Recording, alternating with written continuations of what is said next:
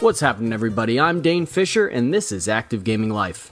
Happy Valentine's Day! It is February 14th, the day of love, and in honor of this day, I wanted to count down my top 3 video game relationships of all time. Coming in at number 3 is Master Chief and Cortana. The rocky relationship that continues to go through the universe with high stakes has never been so rocky as it has in the latest installment in Halo 5.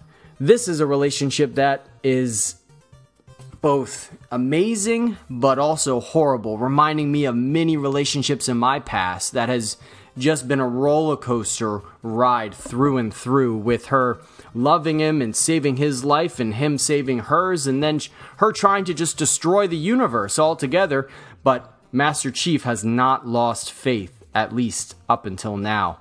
We will see where this relationship goes moving forward, obviously, hopefully this year. Coming in at number 2, it is the age-old relationship of Princess Peach and Mario. Or is it Princess Toadstool? It's gone on so long that she's even had a name change in the process.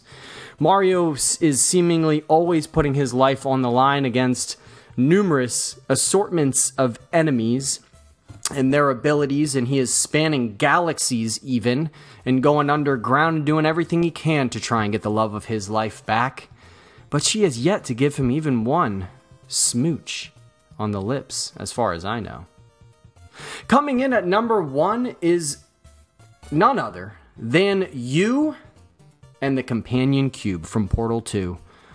Boy, is that a relationship. If it wasn't for that cube, you might just fall into utter depression and ultimate loneliness. Without that personified, amazing, charismatic cube by your side, what would you ever do? Little did you know that 3-dimensional shape would have gotten you out of so many horrible situations.